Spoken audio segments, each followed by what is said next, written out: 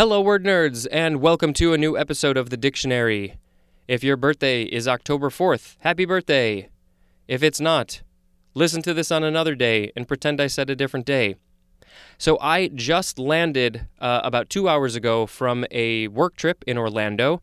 I'm running a little bit low on episodes, and so I need to record more so I can edit them. Because in addition, I am actually leaving tomorrow morning to go to LA for personal reasons.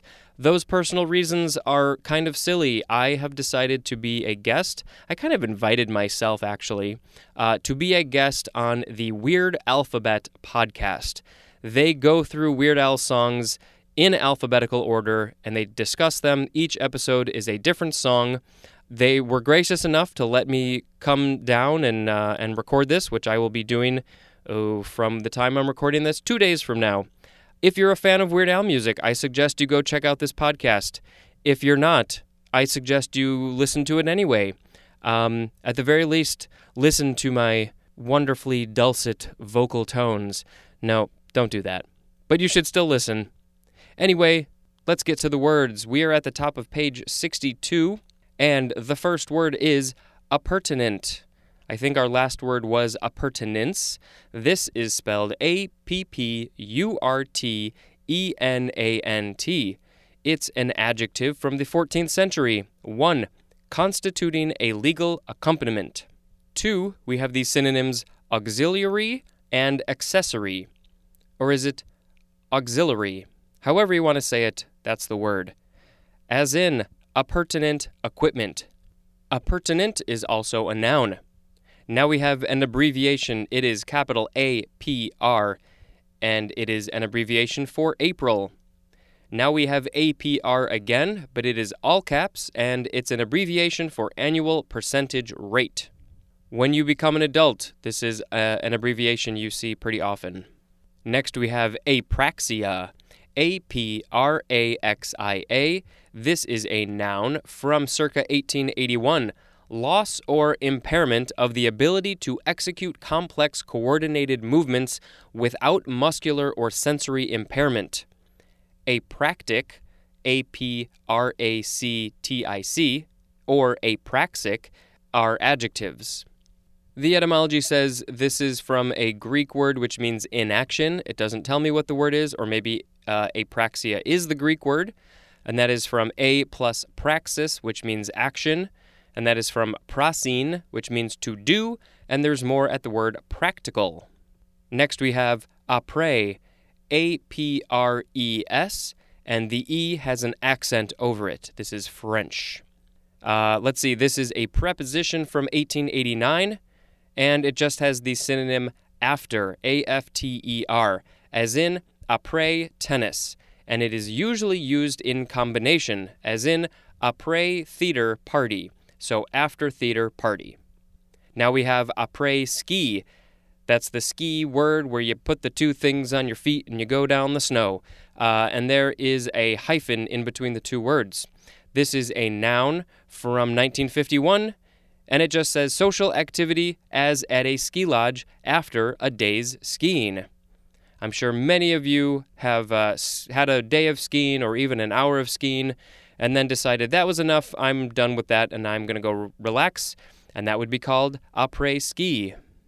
Next we have the word apricot, or as some people like to say, apricot. This is a noun from 1580, 1a, the oval orange-colored fruit of a temperate zone tree, resembling the related peach and plum in flavor. The temperate zone tree is Prunus armeniaca. 1b, a tree that bears apricots. 2, a variable color averaging a moderate orange. The etymology says that this is an alternative of the earlier word abricock, A-B-R-E-C-O-C-K, which is from the Arabic al-birkuk, which means the apricot, and that is from the Latin persicum, or praecox, which literally means early ripening. And then in parentheses it says peach, and there's more at the word precocious. Interesting. Next we have the word April. The month, I'm guessing. This is a noun from before the 12th century, the 4th month of the Gregorian calendar. Now we have April Fool. This is a noun from 1693. The butt of a joke or trick played on April Fool's Day. Also, such a joke or trick. Fun fact, one of my good friends is actually born on April Fool's Day, and it explains so much. That is our next word, April Fool's Day.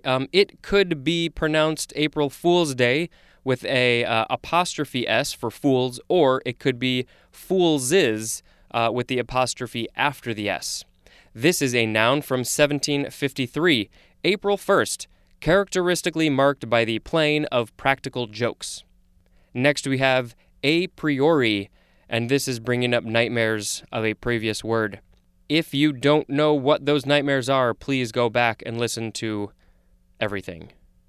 This is an adjective from 1652. 1a, the synonym is deductive. 1b, relating to or derived by reasoning from self-evident propositions. Compare to, here it is, a posteriori. Now, I looked this up after I edited the episode, and maybe I should do that again. The emphasis was on a different part than I expected. So I think it's pronounced a or a posteriori. Posteriori. Sure, let's just say that's good. Hopefully I redeem myself. All right, here we go with 1c. Presupposed by experience. 2a. Being without examination or analysis. Synonym is presumptive. 2b. Formed or conceived beforehand. A priori is also an adverb, and a priority is a noun. This is Latin, and it literally means from the former. All right, next and last word is apron, A-P-R-O-N. This is a noun from the 15th century. 1. A garment usually of cloth, plastic, or leather, usually tied around the waist and used to protect clothing or adorn a costume. 2. Something that suggests or resembles an apron in shape, position, or use, as 2a. The lower member under the sill of the interior casing of a window. 2b. An upward or downward vertical extension of a bathroom fixture as a sink or tub. 2c. An endless belt for carrying material. 2d. An extensive fan-shaped deposit of detritus. 2e. The part of the stage in front of the proscenium arch. 2f. The area along the waterfront edge of a pier or wharf. 2g. A shield, as of concrete or gravel, to protect against erosion, as of a waterway by water. 2h. The extensive paved part of an airport immediately adjacent to the terminal area or hangars. That was a lot of definitions. We have an adjective form. It is aproned. The etymology says this is Middle English, an alternative from a word napron or napron, which is from Middle French. Naperon, which is a diminutive of nape, which means cloth, which is modified of the Latin mappa, which means napkin. I'm going to pick après-ski as the word of the episode because it's just such a great feeling to just relax after you've done something physically active. It feels so good to be physically active, but then when you're done, it just feels so good to relax and know that you worked out, you did something good for your body, and now you can just chill. So that's the end of the episode. Thank you very much for listening.